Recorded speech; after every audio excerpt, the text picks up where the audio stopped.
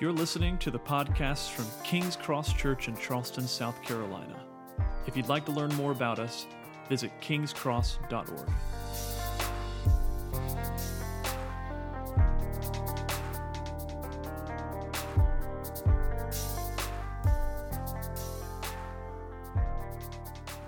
Well, we started this series on the family last week by talking about moms, and if you missed my disclaimer last week, I'm not going to give it to you again every week because I told you I wouldn't, but I'll just give you the Cliff Notes version that I'm aware that not everybody in the room is married. Now, some of you are, some of you would like to be, or would like to be again. Some of you maybe were married, but your spouse is with the Lord now. Some of you have had marriages fall apart. Some of you feel like maybe the marriage you're in right now is on the brink of falling apart. And so I recognize we're a little all over, and all of us have people close to us who fit into one of those categories. And so what we're going to do this morning is we're going to look at some foundational principles or truths about marriage. We're going to look at 4 of them to be specific. But I know we can't possibly cover every aspect of marriage in one sermon. I don't think I could do it in one sermon series. There is just too much to talk about there. But if you are a Christian, and I know that not everybody is, but if you are a Christian, or if you're someone who's considering the claims of Christ, then it's important that you know just a few foundational principles about marriage so that you can consider them for your own, or you can consider them for people who are close to you. And so, for example, if you're a young person and you're considering marriage, and maybe you have found someone and you're super attracted to him or her, and you guys go out, and you stay out late, and you're just kind of partying, and everything's great. You have like a super fun time, and you think, this is awesome. Like, if we get married, it'll be like this every day. Bless your heart. The married people were the ones laughing, okay? Because, you need more than lust and concerts to make a marriage work, right? If you're already married, and maybe for the first time, things aren't fun anymore. And bills and work stress and schedules and pet peeves that you didn't know the other person was going to trigger in you, and all kinds of things, the kids and school, and things are just kind of piling up on you, and they seem to be omnipresent. And maybe you're someone who's beginning to think, you know what? I just need a fresh start. I just need to find somebody else that meets my needs a little bit better. If I could just start over again, now I know what I need to do. Well, I would suggest that's not what you need. What you need is to be reminded of God's purpose in marriage, and to be reminded that you and your needs and your desires being fulfilled is not the primary purpose God has for marriage. You need a new perspective, not a new partner. Or maybe your marriage has already fallen apart. Maybe you're somebody who was sinned against deeply, and you're bearing some scars from that. Or maybe your marriage fell apart, and now with time and a little bit of clarity, you realize, oh no, it really was me. And I sinned against my spouse egregiously.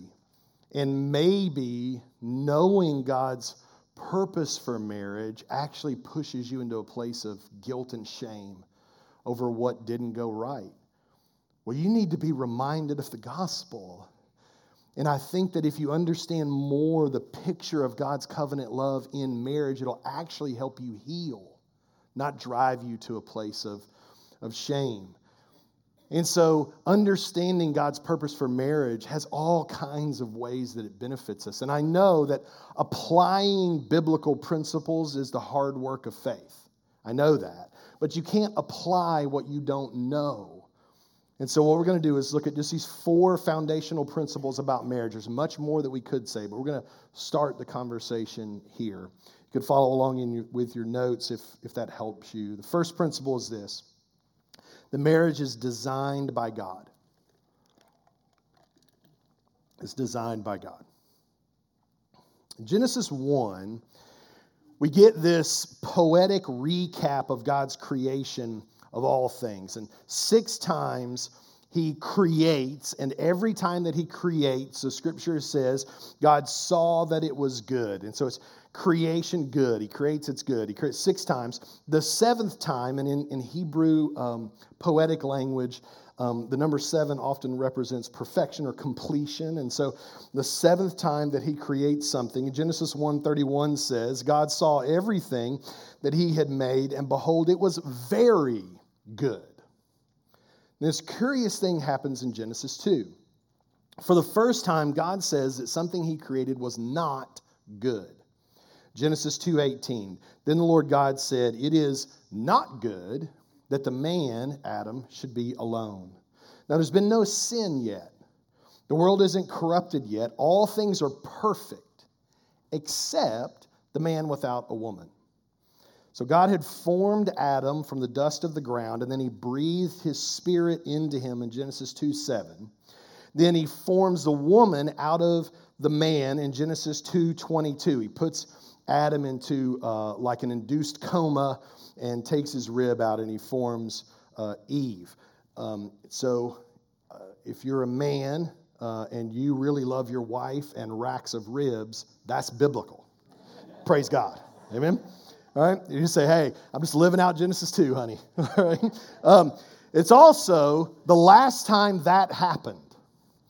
That was the one and only time that a woman was formed out of a man. In Genesis 2:22, every human born after Genesis 2:22 was formed out of a woman. So Adam wakes up in Genesis 2:23. He sings the first love song. And then in Genesis 2:24, he says this. It says this. Therefore, a man shall leave his father and mother and hold fast to his wife, and they shall become one flesh. So that principle, established from the beginning as part of God's created order, that is the single most important foundational truth about marriage. It is designed by God. It's his institution. He created it. And ultimately, all the conversations that we have about marriage have to come back to this principle. So I drive a 2012 Mini Cooper. It's a fun little car I scoot around in. If you meet me for coffee and I'm super frustrated with you and you're like, hey, Chip, what's going on? I said, I need 20 bales of pine straw from Lowe's, and I went over there and I can't get them in my Mini. It's just not meeting my needs.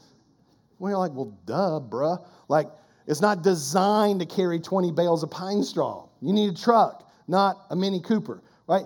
Like, the design matters, right? And a lot, not all, but a lot of the problems that people run into in marriage arise because they ignore the way that marriage was designed by God. And what they're focused on is what they want out of marriage or what they think about marriage. We see this principle of the foundational truth mattering in Matthew 19. Jesus is asked about divorce law, and rather than arguing the merits of case law with the Jewish lawyers who ask him the question, what he does is he goes right back to Genesis 2:24. And so he answers them this. He answered, this is Matthew 19:4, have you not read that he who created them from the beginning made them male and female? And said, therefore, a man shall leave his father and mother and hold fast to his wife, and the two shall become one flesh. So they're no longer two, but one flesh. What therefore God has joined together, let not man separate. This is where Jesus goes, right back to Genesis 2:24 to answer their question. Now, you might say, look, man, that's 2,000 years ago. We've adapted, we've moved on, culture has changed.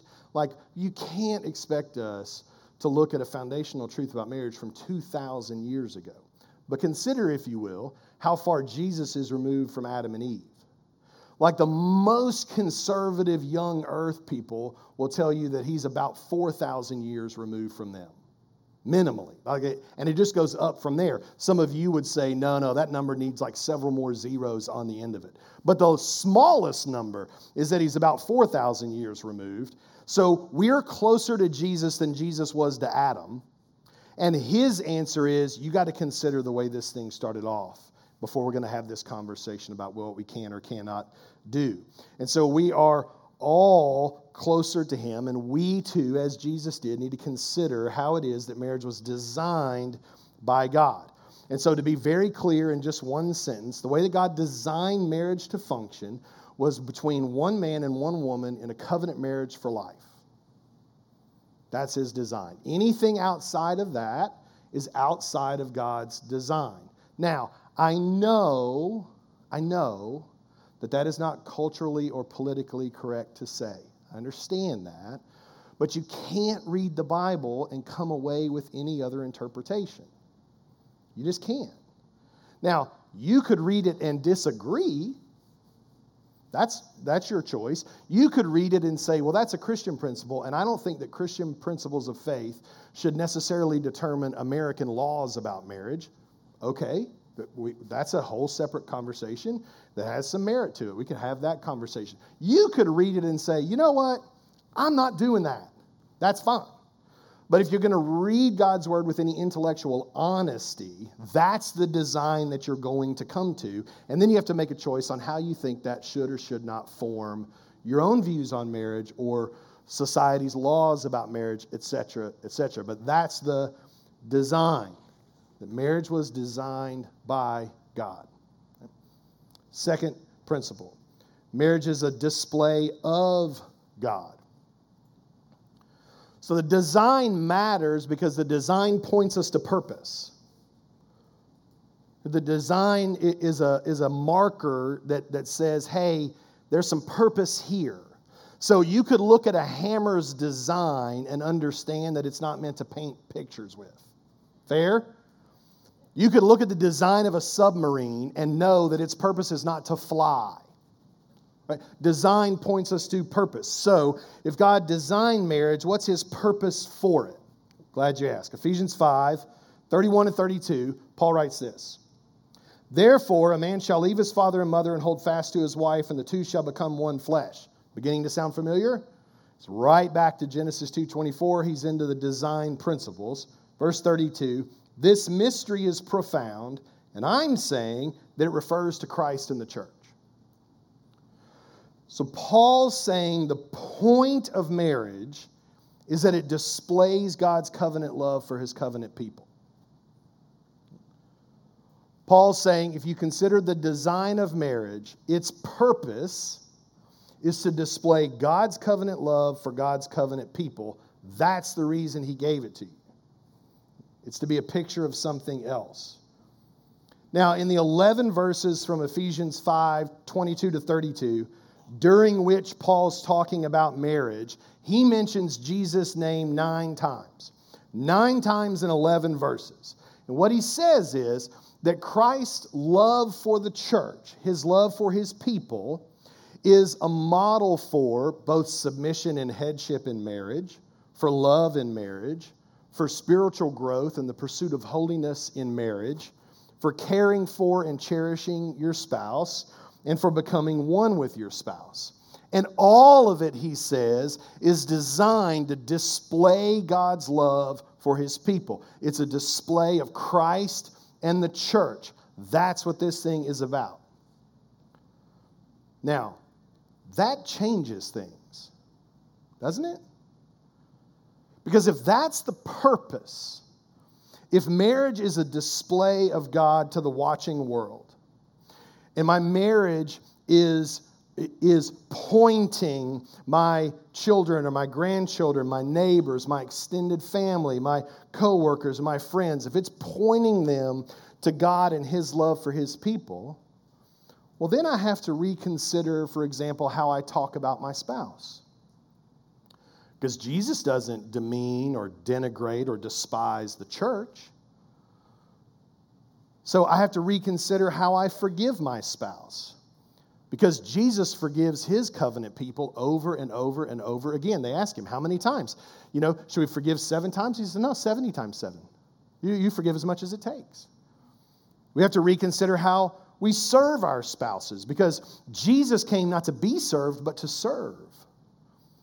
We have to think about things like, well, how do I view money and other assets? Do we do this based on earning capacity and whose check?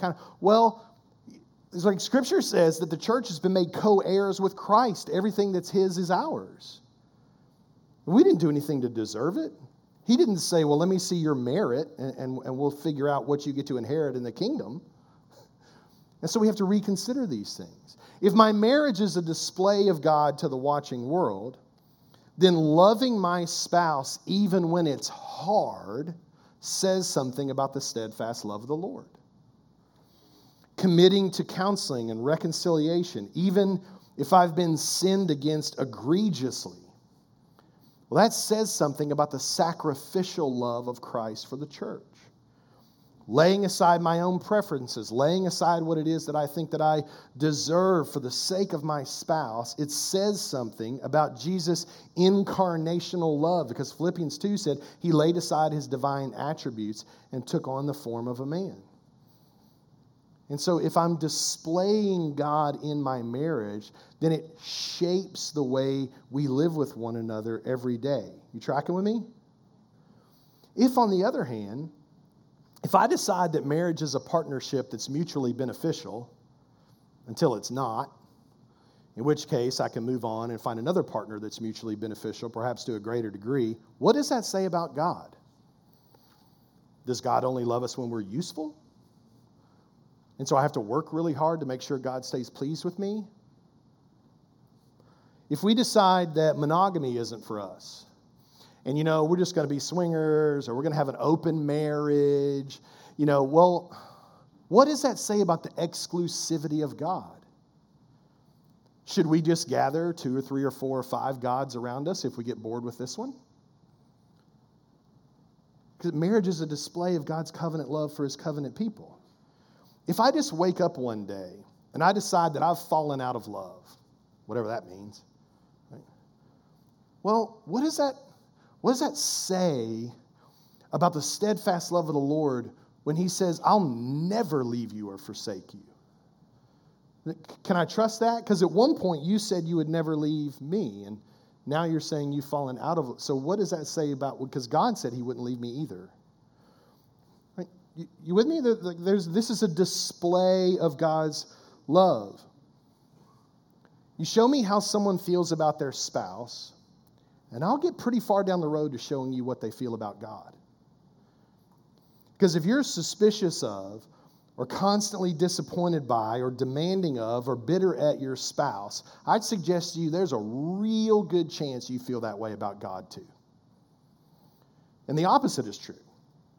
I think if you're someone who is walking closely with the Lord, if you're learning over time to lean into him, even when the circumstances of life are hard, if you're learning to trust him, even when he makes decisions that you wouldn't have made, or maybe his laws aren't exactly the way you would have written them if you were the God of the universe, if you're learning to trust in those situations, there's a really good chance that you're doing those things with your spouse too, and that you're growing in those areas in your marriage too. And the reason for that is because marriage is a display of God. So it's hardwired in to the way that you the way that you love your spouse and the way that you love God. They're just like inexorably linked together.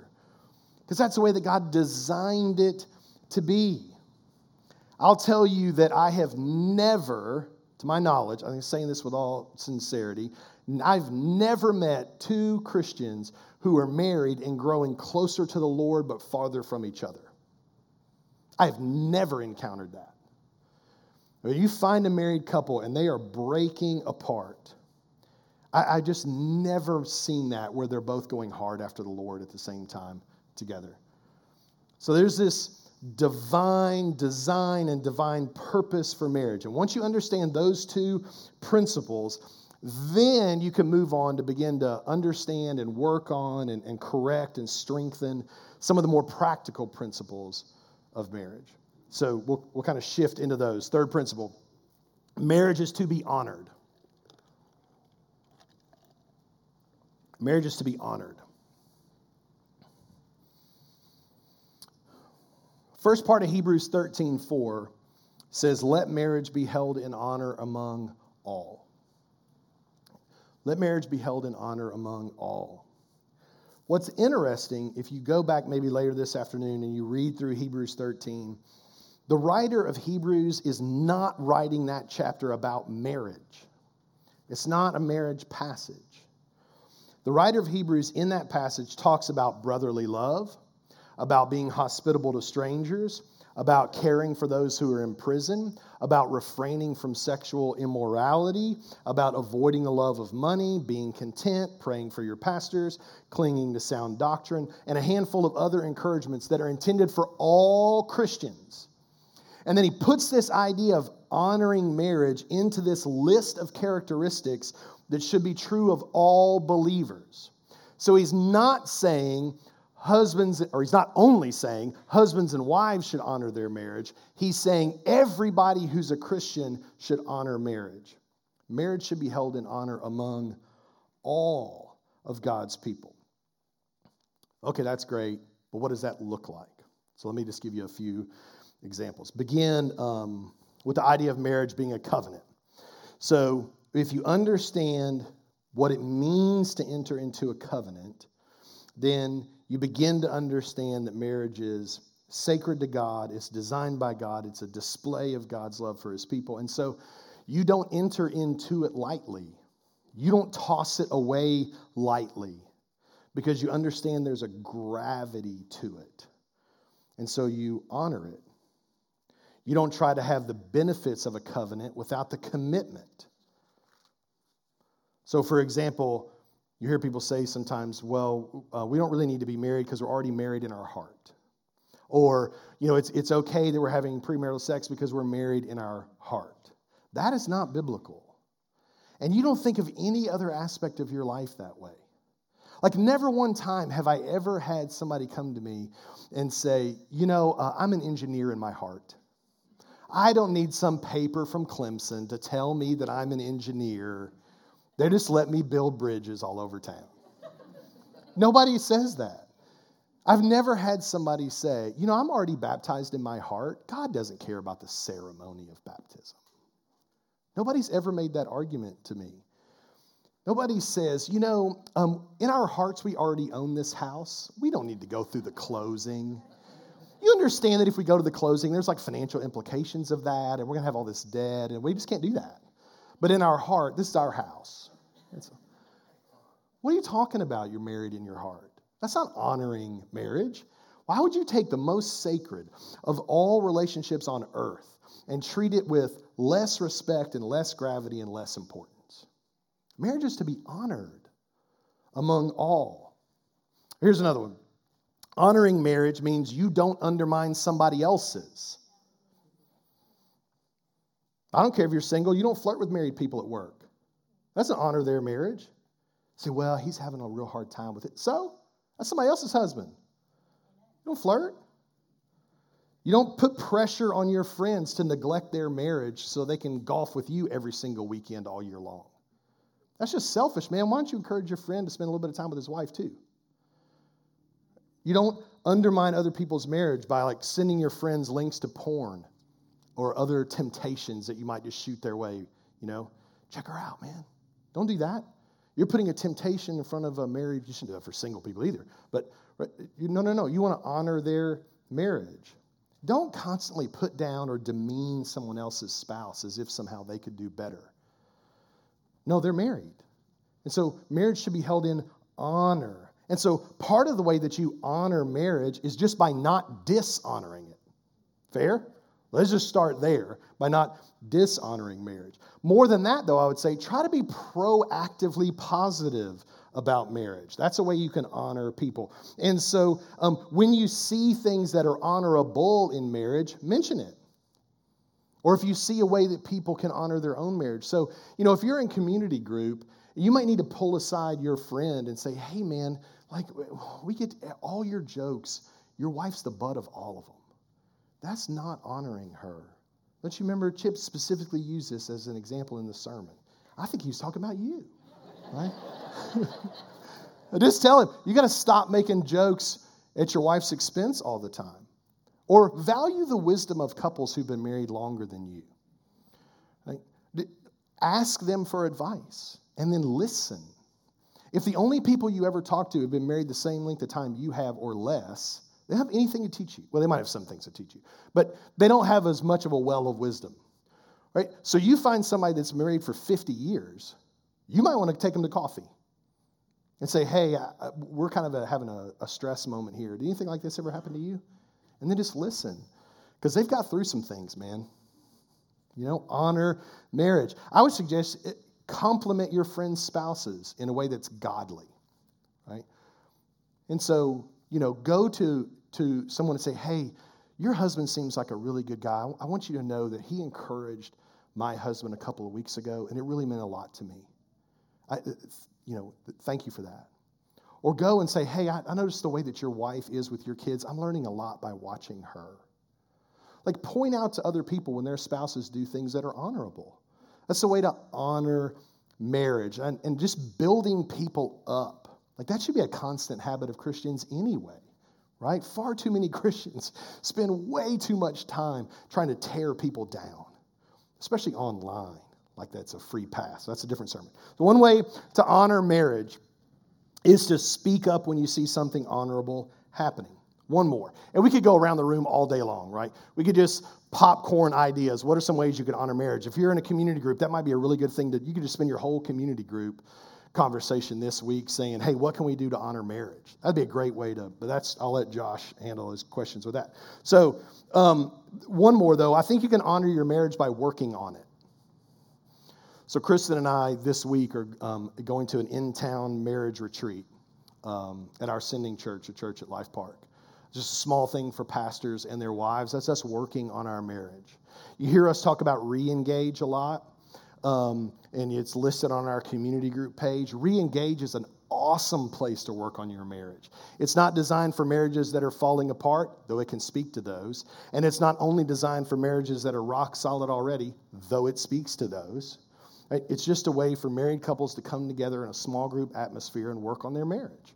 And so if you want more information about that, grab Josh or the Walkers maybe and just say, hey, can you tell me more about re-engage? It's a great way to do that. I would say date nights, like if you have the financial ability to go on dates, do that and be intentional about it. If you can get away for a weekend, great. Go away for the weekend. But if you don't have those resources and you need to stay in, you can still work on your marriage.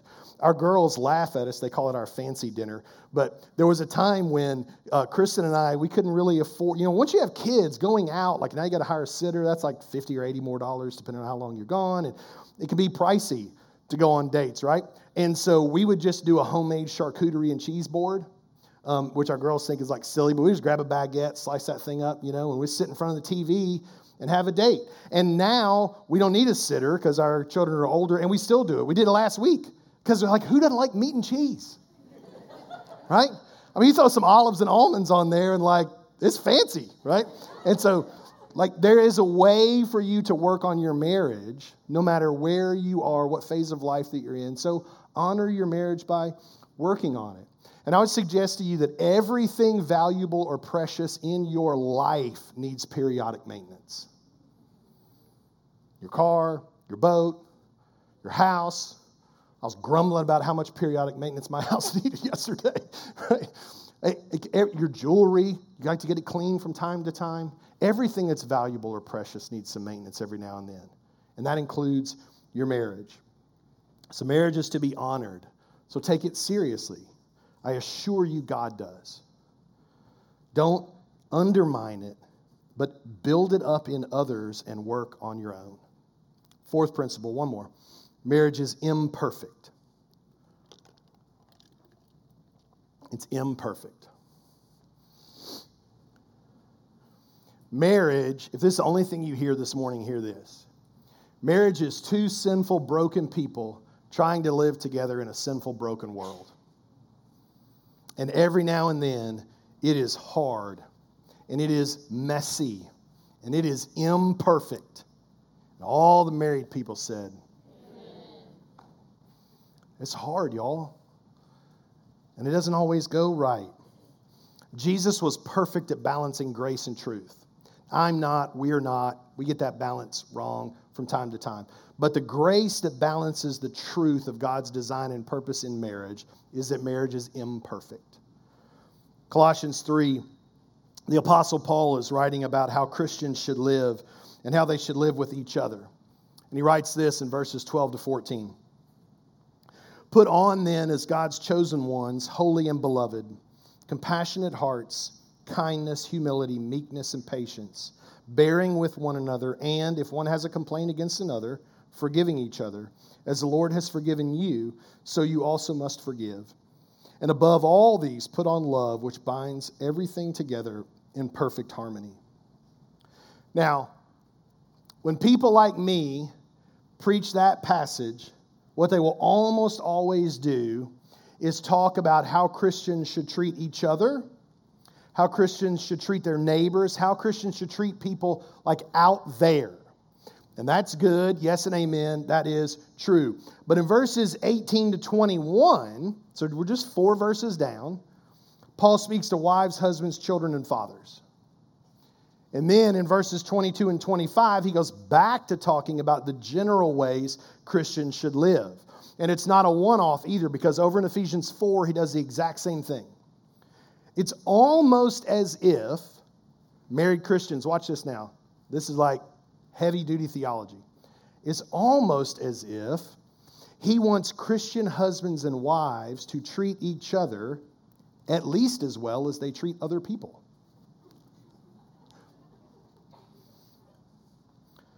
So here's the reality.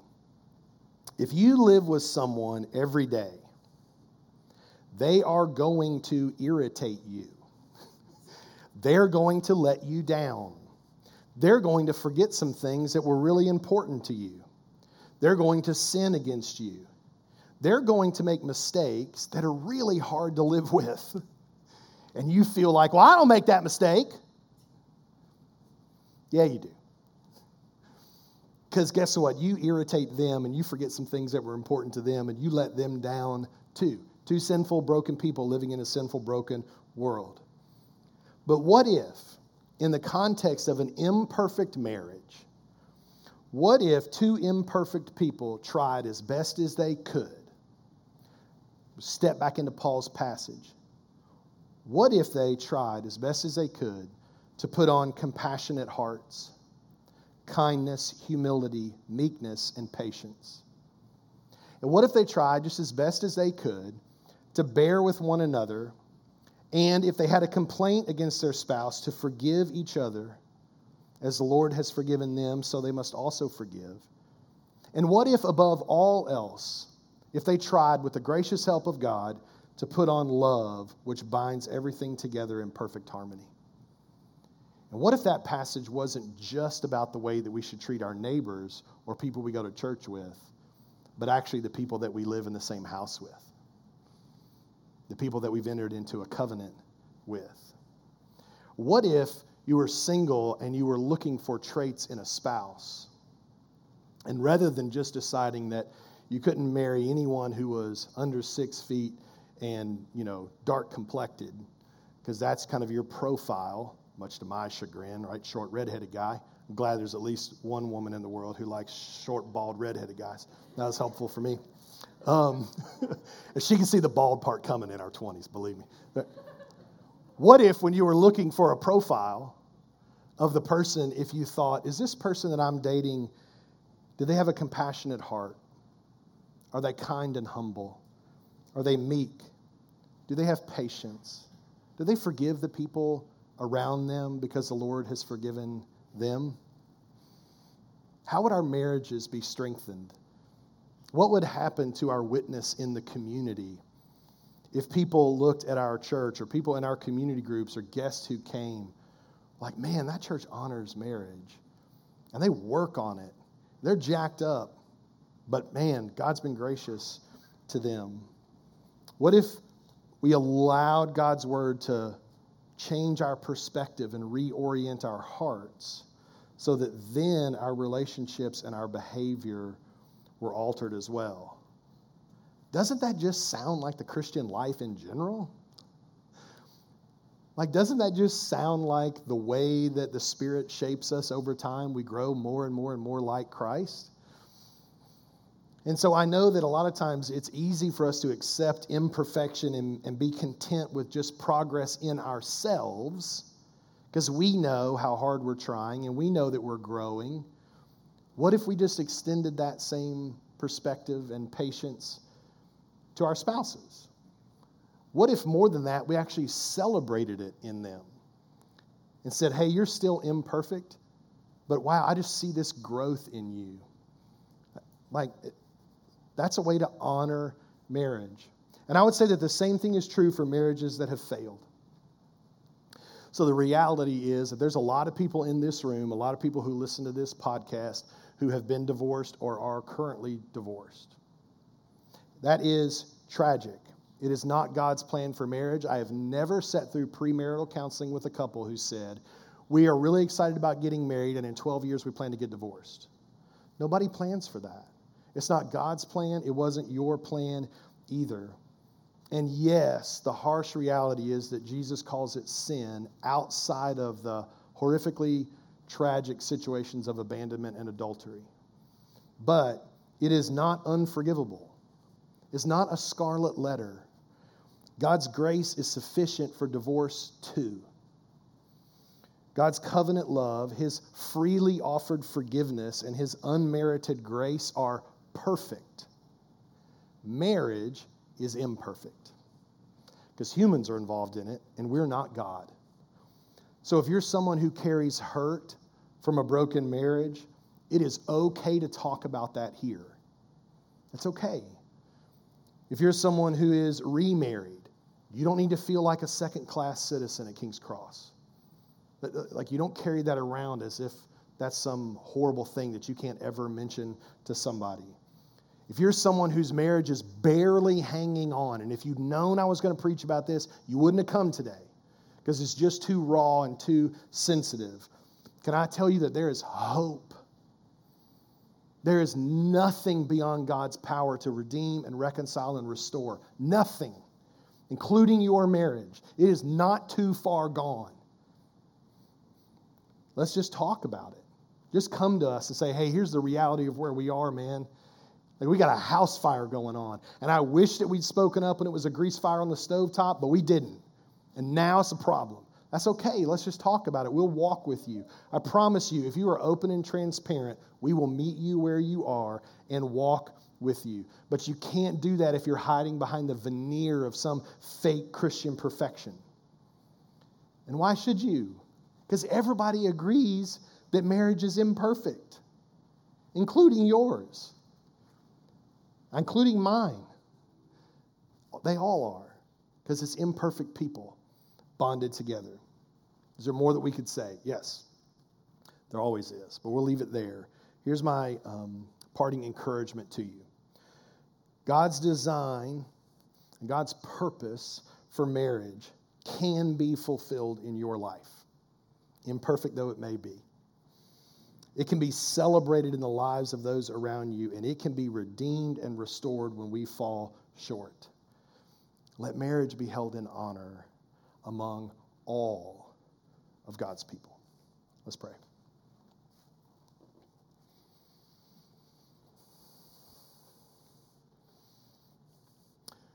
Father, even the Apostle Paul called marriage a mystery, knowing that it somehow was a picture of Christ's love for the church. And we don't really fully understand that, but we receive it. We ask that you would help us to understand it more. Pray that if there are those in the room who are carrying wounds of a past broken marriage, that you would minister to them and comfort them in a way that only the Spirit can. That if there are marriages in the room with open wounds right now, that you would give people the boldness and the courage to raise their hand and ask for help. Because we know that you make all things new. And that includes marriage. So thankful for the marriages in the room that are strong and healthy and enduring despite their imperfections. And we praise you for that. Pray that we would see more of that. That you would give those who have earned some wisdom over the years in marriage, the discernment of speaking a timely word to those maybe who are struggling. So we thank you for this beautiful institution that you've given us. Pray that we would honor it more and more as people and as a church. In Christ's name, amen. Thanks for listening to the King's Cross Church podcast. We hope that you were encouraged by the Word of God today. Take a moment to click the subscribe button on your screen, and you won't have to come searching for us next time. Until then, the grace of the Lord Jesus Christ be with you all.